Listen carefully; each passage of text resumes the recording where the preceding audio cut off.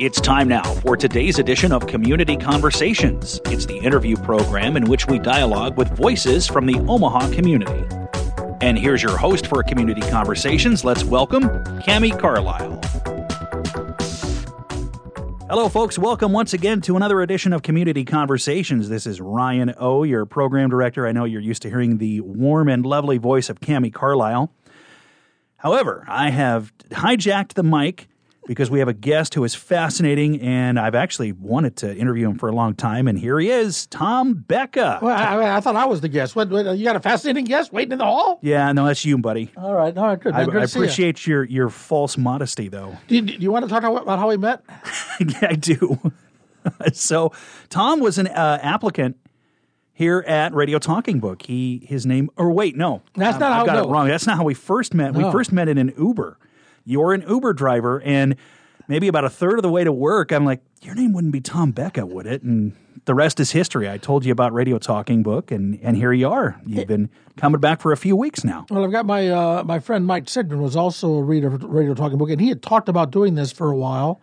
And then, I lost my job at Fox 42, and just going through a bit of a tough time. So I was driving Uber almost to be more social than anything else, to be around people, talk to people and stuff like that.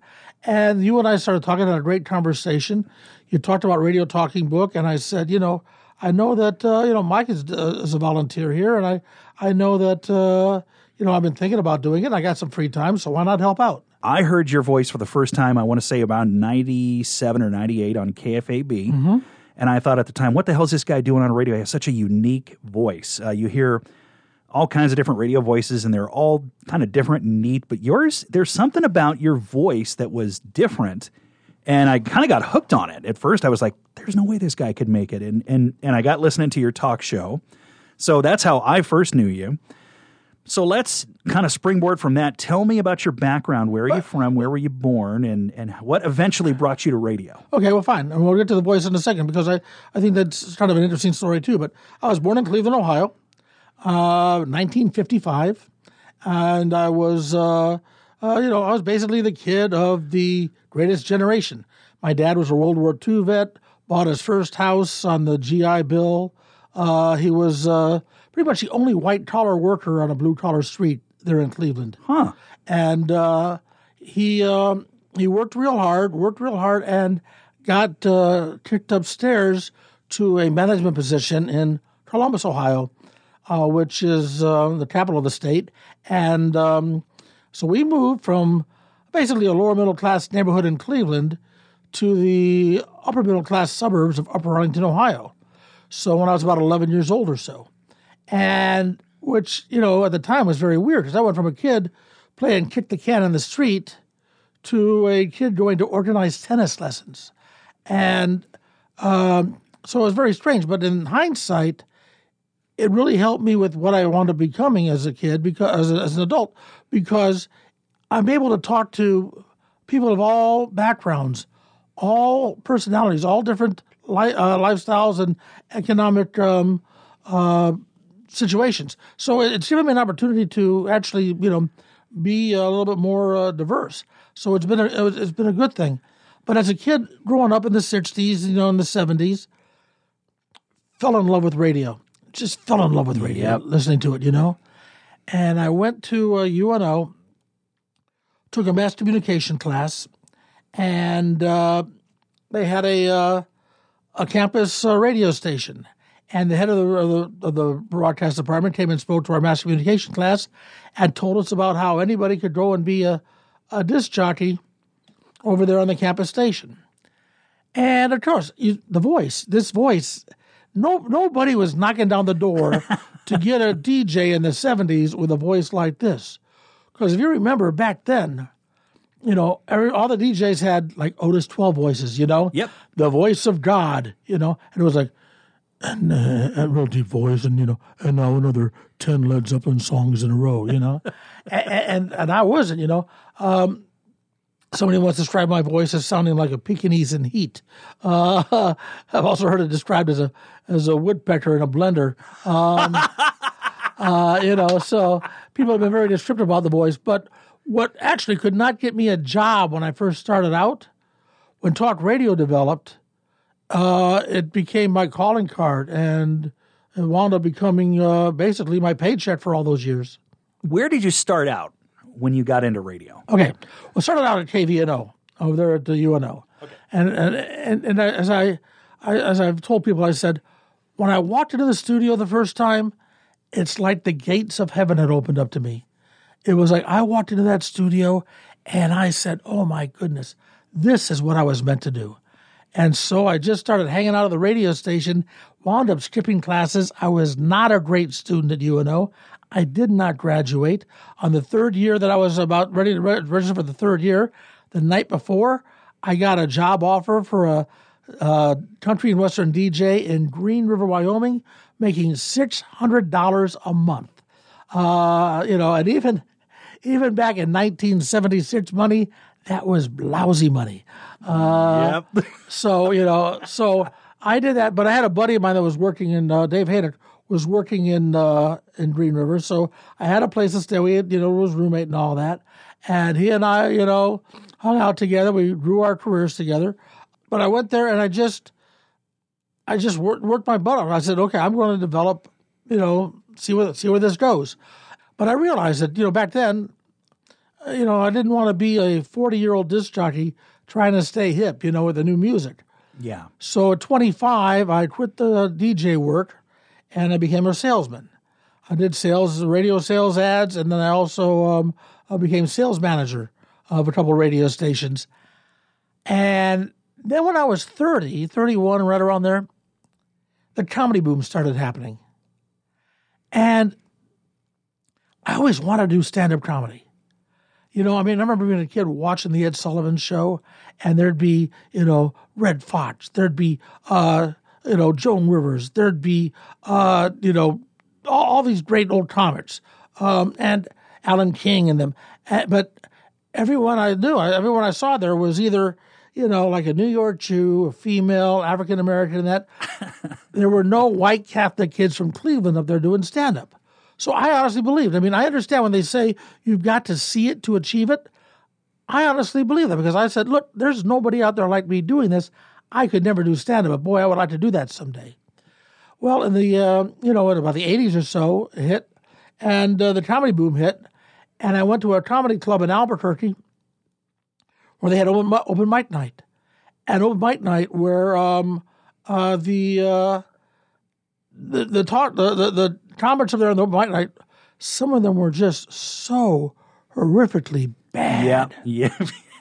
If you've never been to an open mic night, it's poetry. And by that I mean this. You got 10 people in the room. You got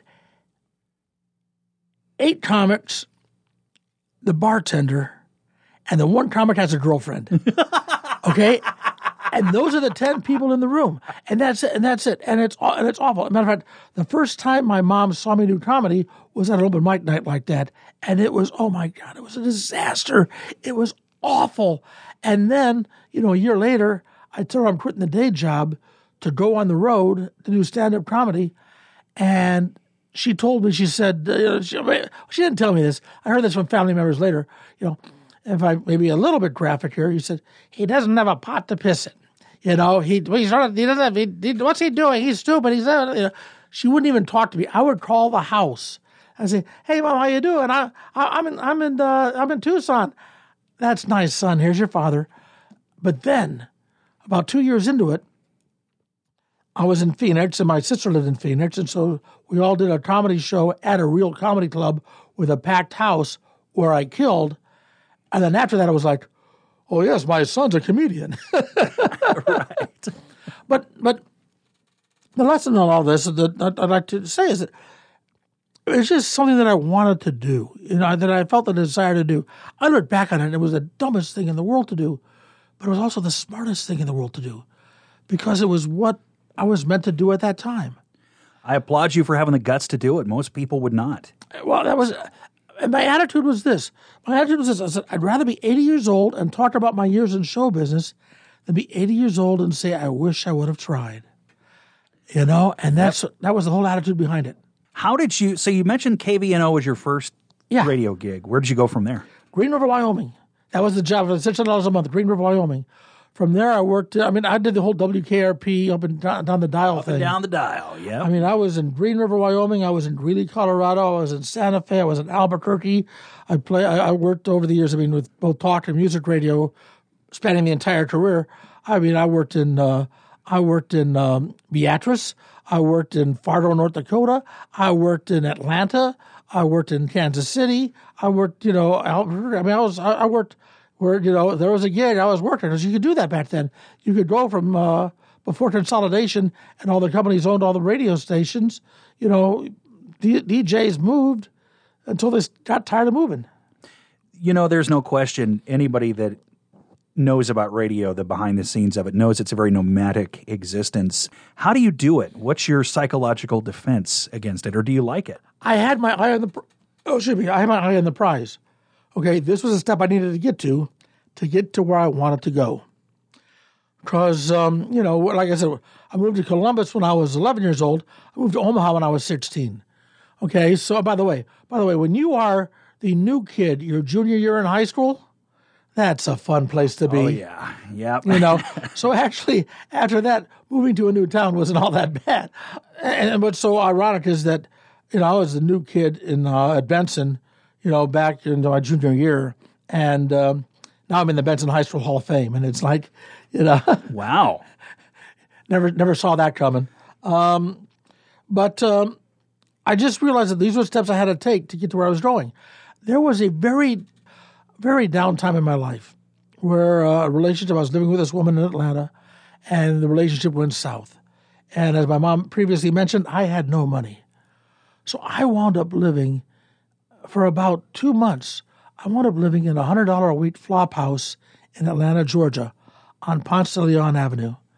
It was a place where for $100 a week, I got a bed, I got an old black and white portable TV, I got a toilet down the street, another hall, I got a payphone in the hall, and I was in a place with drug addicts, alcoholics, transvestite prostitutes, and me. One of these things is not like the other. But in my mind, I told myself I was living the life of a jazz musician. I was just really good in the autobiography. And that's how I kept my sanity. Then I wound up getting a civilian job for a while to pay some bills and get some money in there, and wound up making enough so I could, get a roommate and an apartment somewhere, and then go back on the road to do stand-up. And I did that for a while, but all throughout the hardships, throughout all the good and the bad, I always just felt like this is what I need to do to get to where I want to go. And for the most part, it worked out that way. So what eventually brought you to Omaha? I assume it was a better radio gig? I got tired of being on the road as a comic. I mean, I realized I was a pretty good feature act. If you've ever been to a comedy club, the feature act is the guy in the middle, right? And I was a pretty good one. I could occasionally headline, but I mean, I was not going to be a big celebrity. I was not going to be a big star, and so I was getting to be 36, 37 years old. And I'm looking at myself and I'm saying, okay, well, is this how you want to spend the rest of your life? And I didn't know that and by the way, karaoke bars were coming in at the time. So a lot of places that were doing comedy on Tuesday nights weren't doing comedy anymore. Because actually, back then, you could make a pretty decent living. Like I would do a group of one-nighters where I'd play a bar in Hastings one night, Grand Island the next, Kearney, and then maybe 2 nights in Sioux City. Put together a week, and you made some okay money. Well, those started to dry up. And I just realized, you know what? It was a nice run. I got my stories to tell. So talk radio was coming in at the time. So I came back home to, stay with my brother and to have a base to get things started again. And talk radio was starting to happen. And I basically, was able to talk my way into a job at KFAB. When did you start at KFAB? I'm awful with dates. I'm going to say 94 or so, but don't quote me on that. I'm awful remembering dates. Well, I know you were definitely there in 97, 98, Yeah, because that's when I first heard you, doing your Butthead of the Week commentary. Right. Which, Because I left Omaha in 99 to go to Kansas City. That I remember. And then I came back in 2004. Butthead of the Week. Butthead of the Week was a funny thing. That was a program director told me to try that. And we did it, and it worked. I loved it because you could gore anyone's ox that you wanted to. I mean, it was a nonpartisan, it was equal opportunity, and no matter who you picked, you would get, people that agreed and people that got offended. That was talk radio at its finest, when you eventually make everyone mad. Well, and that was sort of the thing. It's weird because, now remember, this was before the days of social media, the days before Twitter, the days before Facebook, the days before everyone was mad. And so there would be a time where, you get some call up, and there'd be some crazy person with some wild theory, and you could have fun with them, right? And that'd be good, entertaining radio. And, the same people would listen and laugh and all that. Sure. Art Bell, for instance. Yeah, yeah. I mean, Art Bell. I used to love listening to Art Bell. Yeah. Great show. You could never quite tell if he really believed what he was saying or if he was toying with his guests, but boy, it was great radio. It was great radio. At 3 o'clock in the morning, 3 o'clock in the morning, man, you would just be listening to that, and you would have, just your imagination would run wild. That was great, because that's what I loved about radio back then. It was the theater of the mind. That's not really there anymore. That whole sort of broadcast is not there anymore. But back in the day, I loved that sort of thing, yeah. Yeah. So you mentioned that you left Omaha in 99 and went to Kansas City. What took you there, and what brought you back? Well, I wanted to go to a bigger market, bigger paychecks, bigger audiences. I went to Kansas City. Had some incredible experiences there. I mean, during Kansas City, I was in Kansas City during 9/11. I was in Kansas City during the recall of, not the recall, but rather the recount of the vote in Florida. Yeah. They sent me down to Florida, so I was down in West Palm Beach during that week, and I was out there seeing, behind the scenes what was going on and talking to people and all that. What was very interesting about that time when I went down to West Palm Beach, because there was still a certain naivete, if you will, about what was going on, right? There was, concerns like, this is very weird. This has never happened before, right? And so everybody walked into the hotel, and there were reporters, there were Republicans, there were Democrats, all walking into the hotel, and they were all laughing and talking and all that, saying, boy, this is weird, isn't it? Boy, this is strange, yeah. And that, we get together in the first morning, everybody sitting at the breakfast buffet and talking about that, right? Yep. There was kind of a camaraderie, it sounds like. There was. 2 days in, nobody's talking to anybody. Nobody is trusting anybody. Everybody got into their groups. The reporters are at one table. The Republicans are one. The Democrats are another. Nobody was really, talking to anybody. Everybody was just sort of suspicious of everyone. And that, I think, was, almost the start of what we're seeing today. Yeah. I remember walking to the county facility there where they were doing the recount.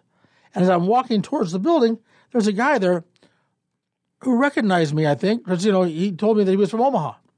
And I thought, hey, I'm from Omaha too. Yeah, good to see you, And thinking there'd be some camaraderie there, the good old Omaha boys together, right? It was not. It was just like, this guy's from Omaha, and just leave me alone, yeah. So what brought you back to Omaha then from Kansas City? Well, I've never been good at office politics. You may find this hard to believe. The radio management hires you for your opinion. They just don't want your opinion of them. Oh, yeah. So, but no, there are some office politics going on there. And quite honestly, at the time that this was going on, Omaha was really starting to see the resurgence. There, the time it was the Quest Center was being built, the convention center that was being built. You had downtown was starting to redevelop. You had Saddle Creek Records was happening. There was a real buzz about the growth in Omaha, and I thought about that. And I said, you know what? I was a part of that, trying to get that convention center built. We talked about it a lot. I was a small part about trying to, sway public opinion towards getting it built. I want to see what happens. And so I just, And my dad was getting into some failing health. So I wound up getting a chance to come back to Omaha, and I took it. And you wound up back at KFAB, right? Yeah. And, worked with a great staff there. Now, eventually, we have to jump forward just for the sake of time, but eventually you wound up on KPTM. So you made a transition from radio to television. How did that happen? Well, during all this time, I mean, with social media and the digital age and all that had finally hit, traditional media like radio and TV was going through a definite change. And, they both KFAB and at the time Coil were, cutting back big time. KFAB doesn't have a news department anymore. When I worked there, they had a full-time news department. They don't have a news department anymore. I mean, Coil is all syndicated shows now. Yeah. So, so things were changing, right? So I was basically without a job. I was in my 50s without a job. I had an idea to basically do my radio show on some of these TV stations subcarriers.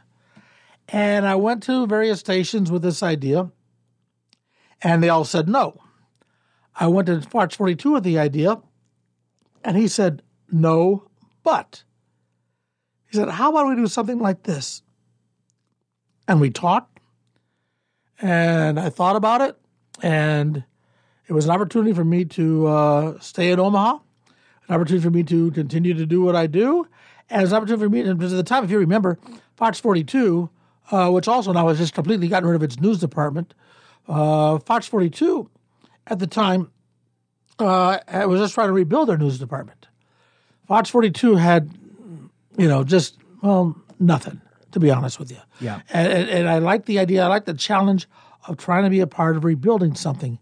And the general manager there at the time, Jeff Miller, he wanted to rebuild it too. And so I thought, okay, we maybe we can make this happen. And so Jeff and I worked on some things, and but corporations, they just look at you as a profit and loss statement.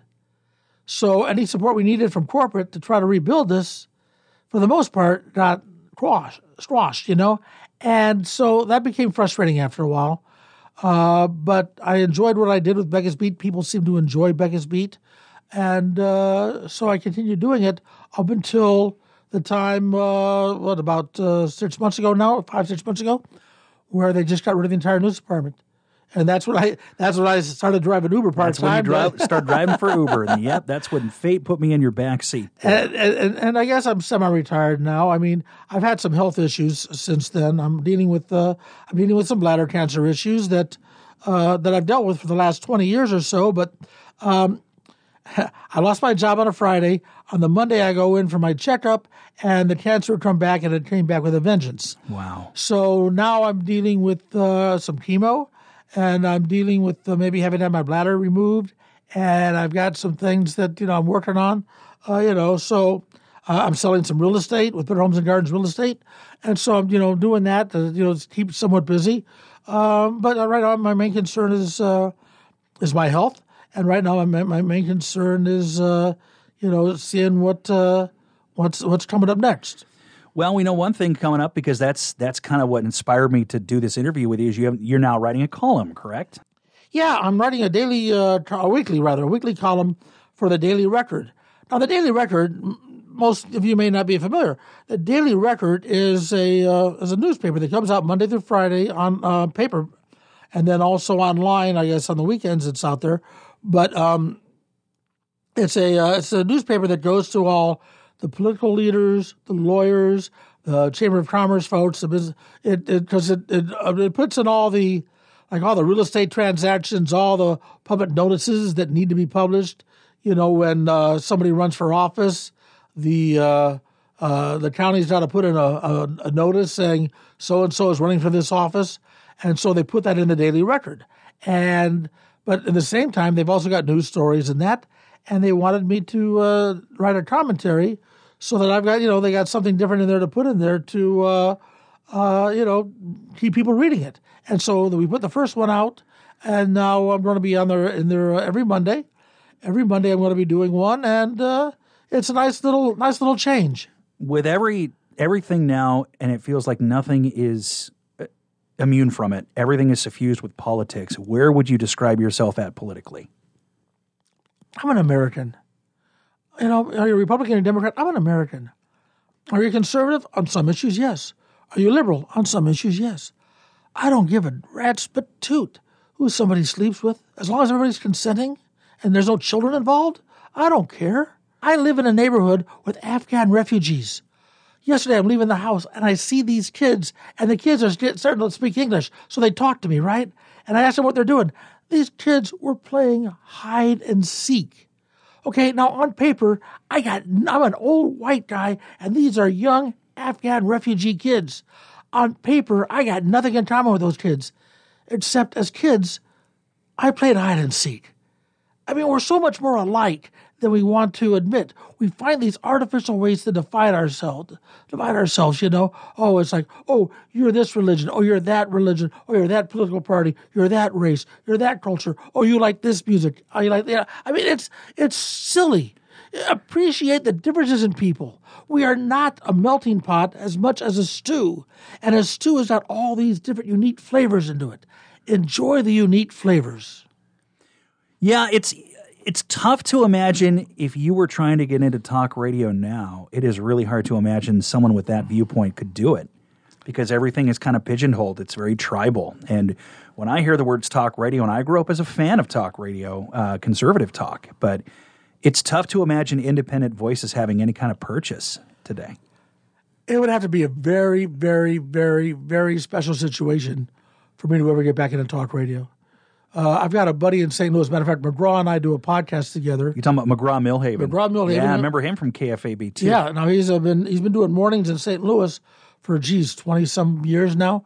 And McGraw does a show like that where he just talks about issues and doesn't really say, you know, the other side's the enemy. You know, he just says, this is what one side is saying, this is what the other side is saying. What do you think? And they have discussions. And it's a great morning radio show that I listen to often online. I don't know that you could start off with that today. No. But he's been established, so he's got a good following of people that listen to him. But I don't know if you just started out today. I don't know if that would work. You mentioned a podcast. Tell us about that. It's called Becka and Milhaven Just Saying.